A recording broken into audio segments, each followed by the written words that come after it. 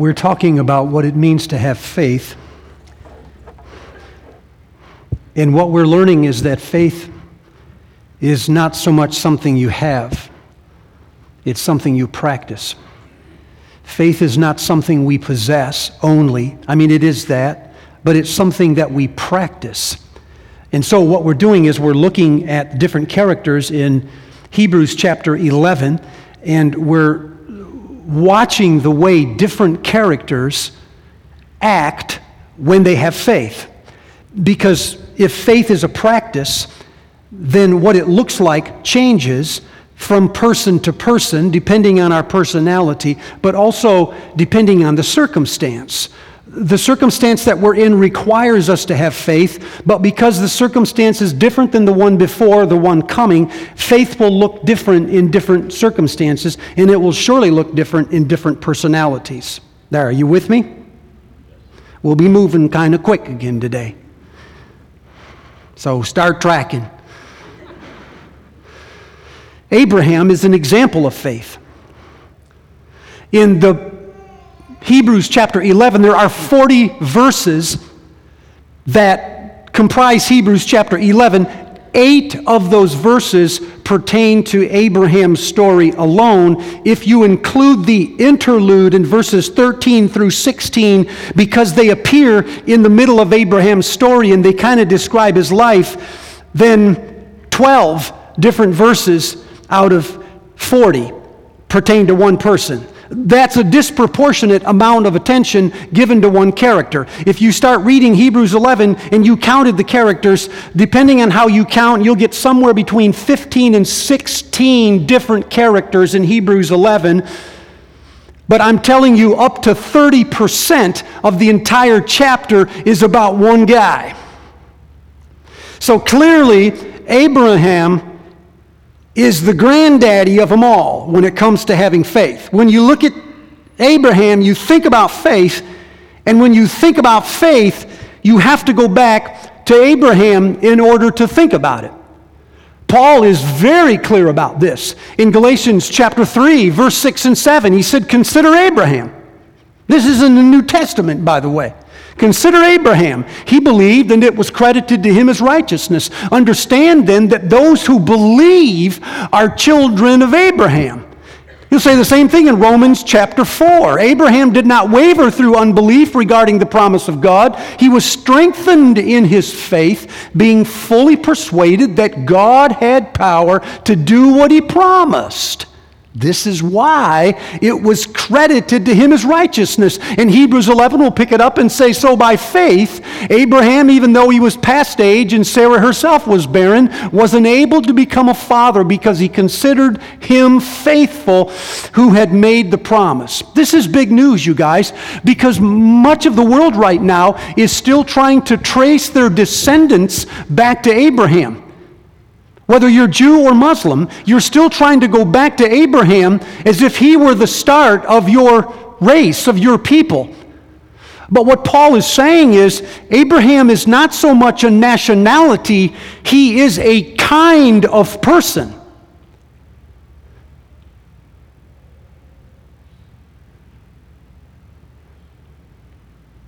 So, being a child of Abraham is not genetics. It's the way you live. You hear what I'm saying? When you live by faith, you live like Abraham. And so you become his kind of person. Because he marks a turning point in the way people think about God and in the way people respond to God. When you hit Abraham, religion changes 180 degrees. And so it's not just about having the genetics, it's about having the character of that guy in you, and when you live like that, you become one of Abraham's descendants. That's Paul's point. So we spend a disproportionate amount of time in this series talking about Abraham because Abraham is kind of the place where you look at faith and you start saying, wait a minute, to live by faith is to live a distinctly different life.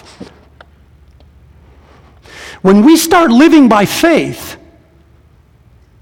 we go from living according to things known to things unknown. We shift from things we see to things we cannot see. When you start learning to live by faith, you believe in something not only because you can prove it, but because you were told, and on the authority of the one speaking, you believe it to be true. And so when you live by faith, you don't just believe something, you actually trust it. And you don't just trust it when things are going really well, you trust it when things are going impossibly hard for you. You see what I'm saying? That's why to live by Abraham is to live in an entirely different way. Most people don't live like this in the world. They function on what they can prove, not on what they were told. They function on things they can see, not what they cannot see. They believe in what is known, not in what is unknown. And they have faith when it's easy, but not when it's hard. And so the call to have the faith of Abraham is a call to become a distinctive and a different kind of person. Now, says Paul, you are Abraham's kids. So go live like that. So last week, Chris introduced us to the life of Abraham, and he made some incredible statements about obedience. He said that when we are Abraham's children, one of the things we do is we obey when we don't know what's going to happen next.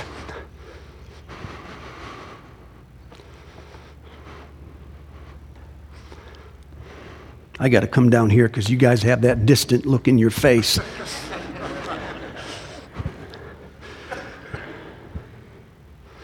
It is easy to obey when you know what the outcome is going to be.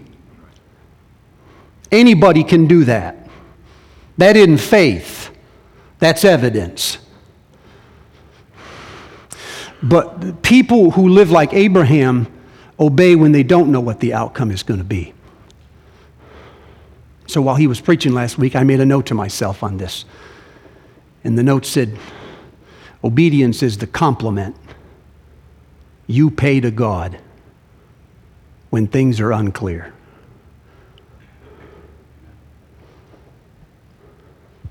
Obedience is the compliment that you pay to God when things are unclear. Because when they're clear, anybody can do it. It's when you don't know what's going to happen. And the only thing you know is what God said. And what he said makes no sense at all. But you know it was God who said it. He just says, leave the land you're in. Doesn't tell you where you're going, just tells you where you shouldn't be. Thank you very much. But to believe and to obey in that moment is a huge shift in character. Do you see what I mean now when I say most people don't live like this? So, what we must understand is that to be a person of faith is to live like that. And you can see how it starts to become a different kind of person. Abraham believed, but he did not believe all at once. This is a great truth because it means that God does not tell us everything at one time. He never lays the whole thing out and says, if you obey me today, this is what will end up, and this will be all the steps along the way. You never need to worry. God basically says, and this is a really rough translation, this is what I will do, and I'm not telling you anything else today. You should worry. But while you worry, you should believe me and trust me. Because when things don't go the way they're supposed to, remember, I told you that I would be with you. This is the way it is with Abraham. In Genesis chapter 12, he is told, I will make you a great nation, and you will bless all the people of the earth. But he is never told anything about a child. So all he does is he leaves the land he was in, goes to a land he was sent, but he doesn't know why he's doing this. He has no idea that at the age of 99 or 100, he's going to have a boy. He is not told this. He is only responsible for the thing that God told him today, not for the whole thing. See it? And so in Genesis chapter 12, God just says, leave your land, I'll make you a great nation. And then he steps back and he stops talking. Now you have to take a step. And when you take it, in Genesis chapter 15, God comes back and says, by the way, I will not only make you a great nation, I will give you a son who will be the heir of the promise coming from your own body. And you go, whoa, this is new information. But he never says anything about Sarah. He never says that the boy's going to come from Sarah. He just says the boy will come from you. So what does God want from you on that day? He wants you to do the next thing that's in front of you because that's the only thing he's giving you. Are you tracking me? So in Genesis chapter 17, he comes back a third time and says, by the way, I will make you a great nation. The son will come from your own body. And guess what? Sarah is going to be the mother. Now you're like, whoa, wait a second. She's 90. I was going to pick somebody in the audience today and I'm going to find someone who's close to 90, but I thought she'd slap me if I did. So just picture somebody who is a little beyond their childbearing years. This is what you find out in Genesis 17. Listen to me, you didn't know that in chapter 12, and you didn't know it in chapter 15. Now you know it in chapter 17, and you are being called to believe something that you were not called to believe 3 chapters ago. Are you with me? But he never says anything about the timing. He just says Sarah's going to have the boy. Goodbye. In chapter 18, he comes back a 4th time. And he says, by the way, it'll be next year at this time. Now you're like, wait a second. You see what God is doing? He is walking you into a life of faith. Why do I tell you this? Because sometimes we are so hard on ourselves when it comes to faith. I mean, I am. I look at Abraham and I go, man, I can't do that. That dude's a rock star. I mean, that's Hebrew for man of faith. I mean, he is way, way beyond my level. I can't do this kind of stuff. And then when I actually read the story, right, I go, wait a second, I can do that. God will simply lay in front of me the next thing he wants me to do, and when obedience pays its compliment, I will still be in line. It'll come. It'll come. Give yourself a break, people. You don't have to have chapter 18 faith if you're living in chapter 12. So Abraham has faith, but not all at one time. Because God doesn't tell us everything all at one time. And Abraham has faith, but not all the time. This helped me a lot. Because again, I look at Abraham as this guy who has perfect faith. And I can't tell you, I shouldn't say it, but I was almost delighted to learn, to read of the ways he screws up. I mean, it's not that I want somebody to do this. It's just that I know that I do, and I think you do. And so it helps me to resonate with someone to say, wait a second, you're going to love this. In Genesis chapter 15, verse 6, it says, Abraham believed God and it was credited to him as righteousness. I cited it to you 2 times. In the Apostle Paul's language, that is the moment that Abraham got saved. If he was a Wesleyan, he would have said, oh, I got saved in Genesis 15. I believed and God credited it to me as righteousness. Are you with me? Are you still with me? That's chapter 15. Hagar is a chapter later. Uh-oh.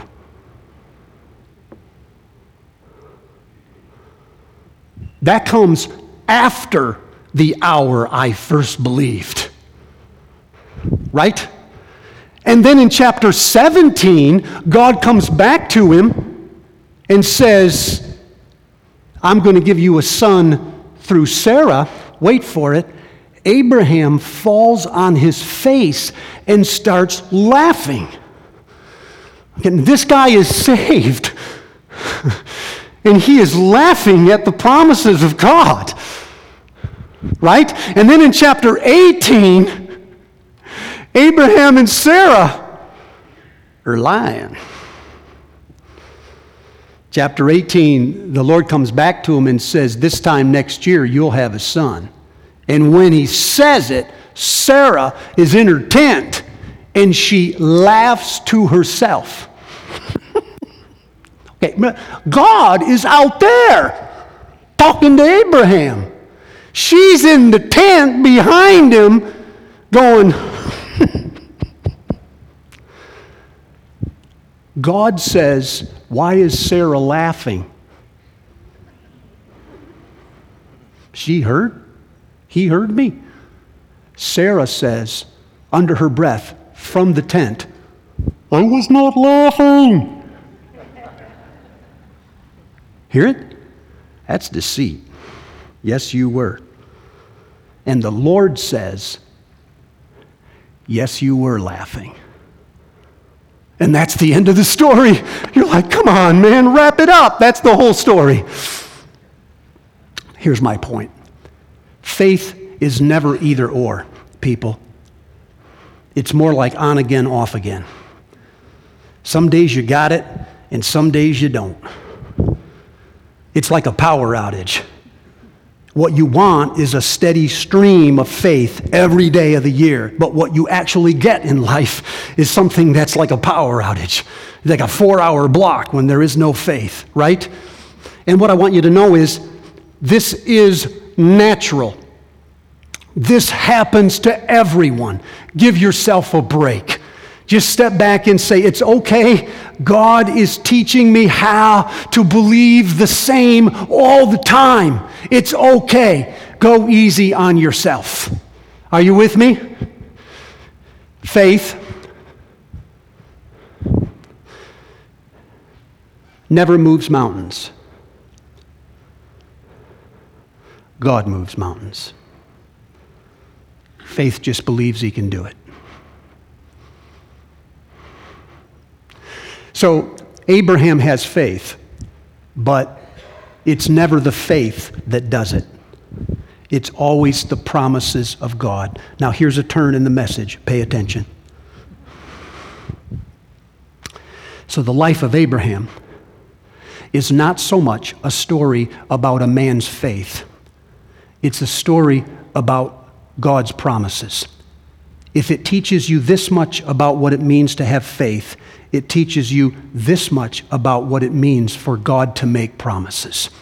Because ultimately, what guides the story are the promises of God. God says, I will do something, and he just does it. And not even Abraham can screw this up. And I'm not being irreverent about this. You heard Chris's sermon last week where God said, go to a country where I will call you, and he just leaves. And it's this bold statement of faith, right? But what happens is he gets in the country and he runs out of food, and so he goes into Egypt, and the first thing he does in Egypt is he just about sells his wife over to the Egyptians so he can eat. Think about that.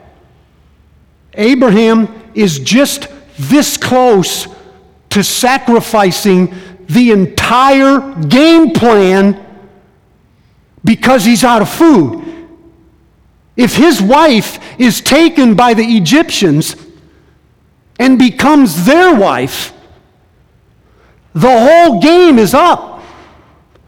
He is that close, but God will not be stopped. And so God appears to the Egyptian in the night and says, you touch her, I'll take you out. That's a rough translation, but that's not far off.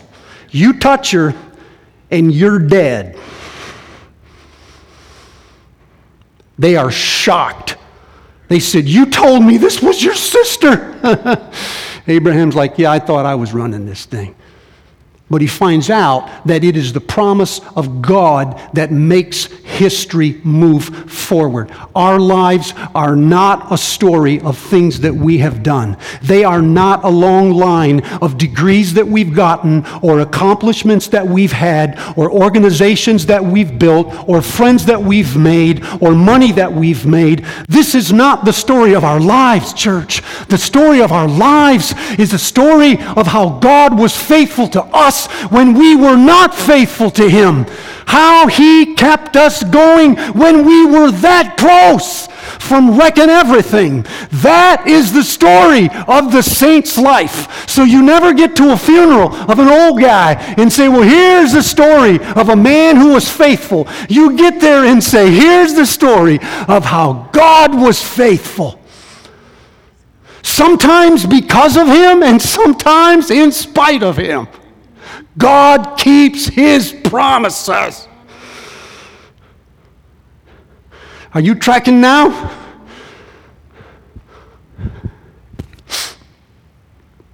Problem is, we give them back. God will make a promise, and we'll give it back. I mean, we compromise. We settle. We'll work with it.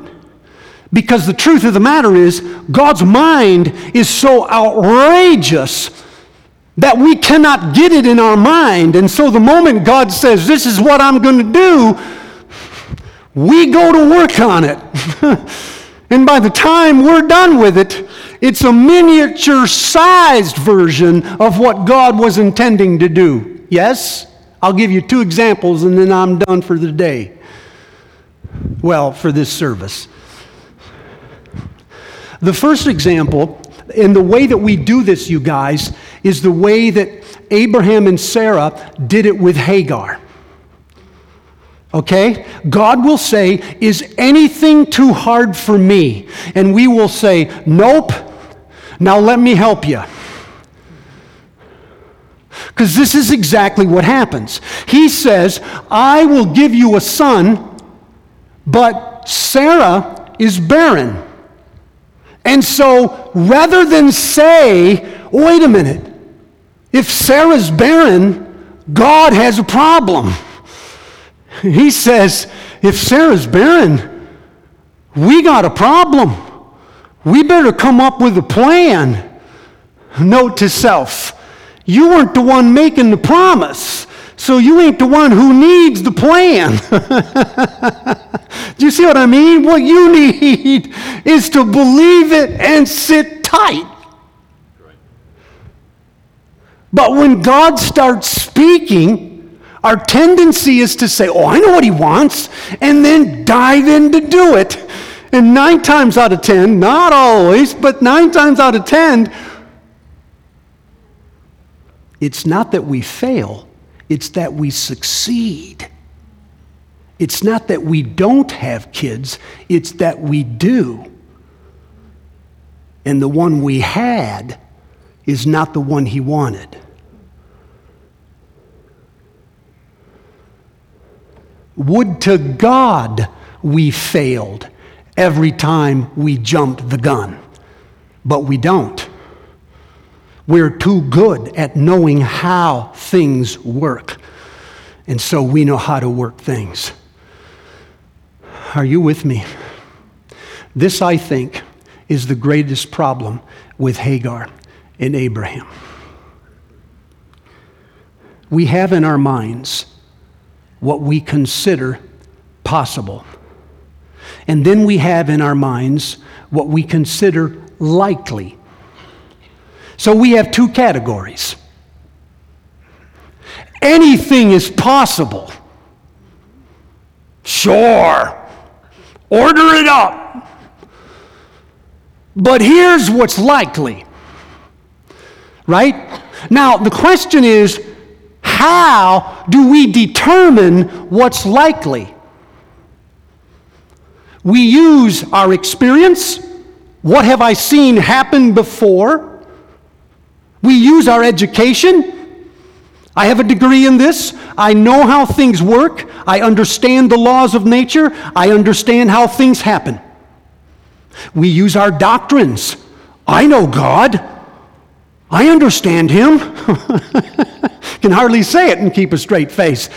So we have this like construction in our mind of the way things work most of the time. And so when God starts making promises, the first thing we do is we squeeze those promises into a little box that we have started to create. Are you with me? You say, no, yes, God can do anything that He wants to do. Now let me tell you what He's likely to do, because I understand how things work. I know the system. But you don't know God. If you understand science, you have just grasped the floor of what God is capable of doing. I'm not minimizing you, because, dude, I'm below the floor. So you're at least on the floor, but you are nowhere near the ceiling.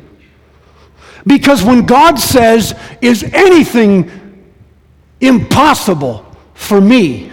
The answer is no. Nothing is impossible for you. There are no rules for God. He jumps and decides in the air if He wants. And this is important for us to learn right now, because we tend to squeeze Him into a previous box called experience. The second way that we will compromise with this is we'll negotiate God down. We'll settle. In Genesis chapter 17, there is a heart-rending story where God comes back to Abraham and He says, not only will the son come from your body, the son will come from Sarah's body. This is what Abram does. He says to the Lord, oh, that Ishmael would live under your blessing. Just bless Ishmael. That'll be good enough. Does he not say this? And the Lord has too much respect to diss him. He just says, I will bless Ishmael, but Ishmael is not Isaac. And you haven't had your Isaac.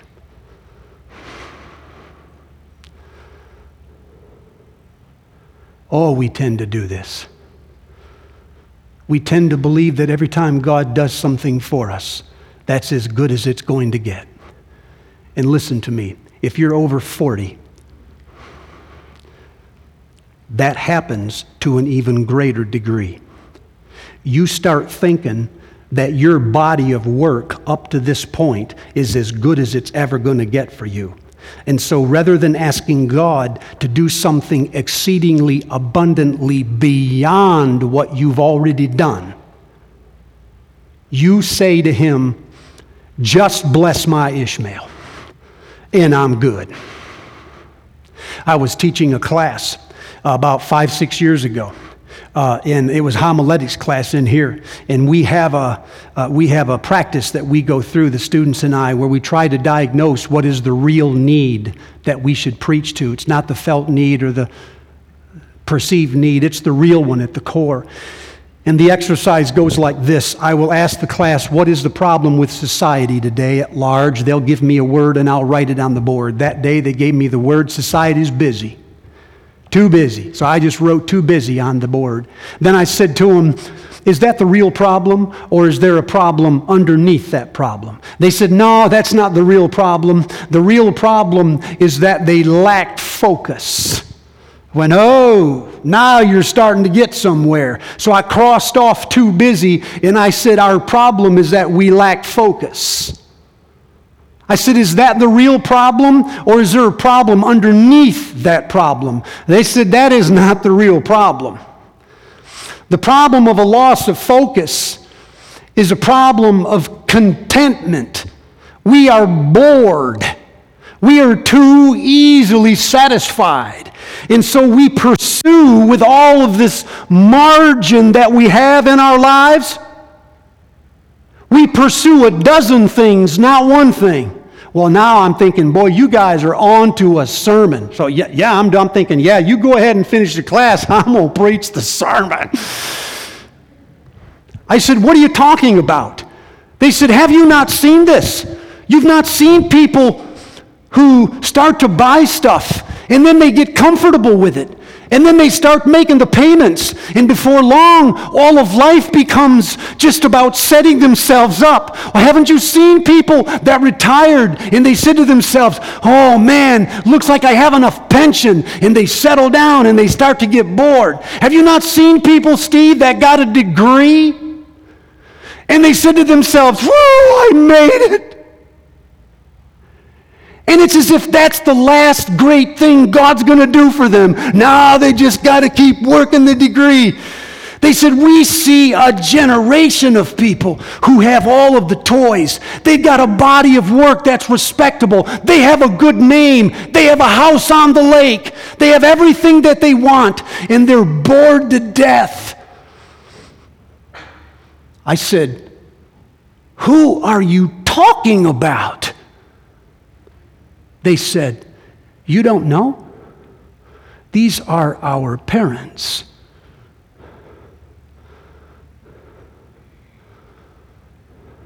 I said, how old are they? They said, about your age.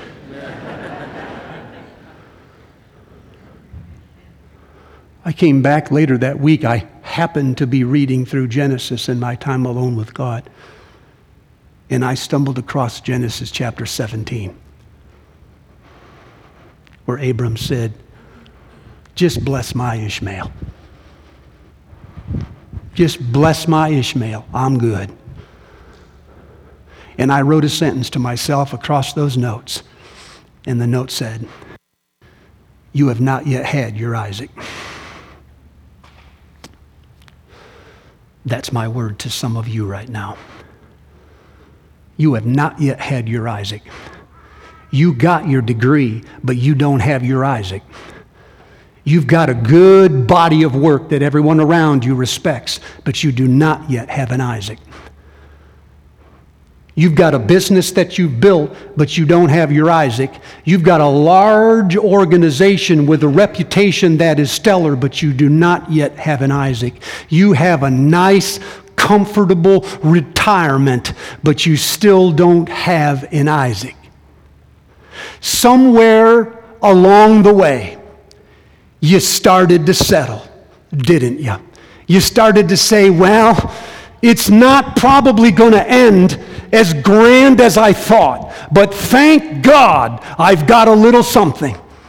Thank God it's more than what I had a few years ago. And it is more than what you had, but it is an Isaac. And so my call for you this morning is to re-believe in the Isaac. Now listen to me. You can't just dream anything up and think God's going to do it. This isn't a mail order.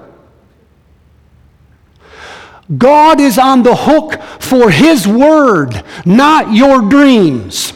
So you dream anything you want, but the only thing you get is what the Word of God told you, you shall have. And so there is a place, there's a time where you'll be reading the Scripture and the word of the Lord will stand itself up and speak directly into your soul. And it will say, this word is for you. It's not for everyone, it's for you. And your heart seized it one day, didn't you? You felt a surge in the energy and you said, yes, God is going to do incredible things. But that was 24 years ago. And now you got all this experience. You know how things work. And it hasn't been that bad. You've done okay. But do you have, listen to me, do you have what he told you would have? You can have it. There's a marvelous ending to this story. Chapter 21, Sarah, at 90 years old, has a baby. And they name the baby, He Laughs. The baby's name is Isaac. It means he laughs. Who laughs? Well, consider the fact that the ancients almost never named their children after mortals. They named them after gods. Some believe that by the phrase, he laughs, they actually mean God laughs. Sarah gives birth to Isaac, and God is laughing. Why is he laughing? Is he laughing in derision? Is it kind of a last laugh? Is it kind of a, see, I told you so, I'll have the last laugh? Or is God saying, I told you, I can do anything? And Isaac is born, and the room is full of laughter. God is laughing. The servants are laughing. A 90-year-old woman's laughing. My mother would be crying. There is laughter because God keeps his promises.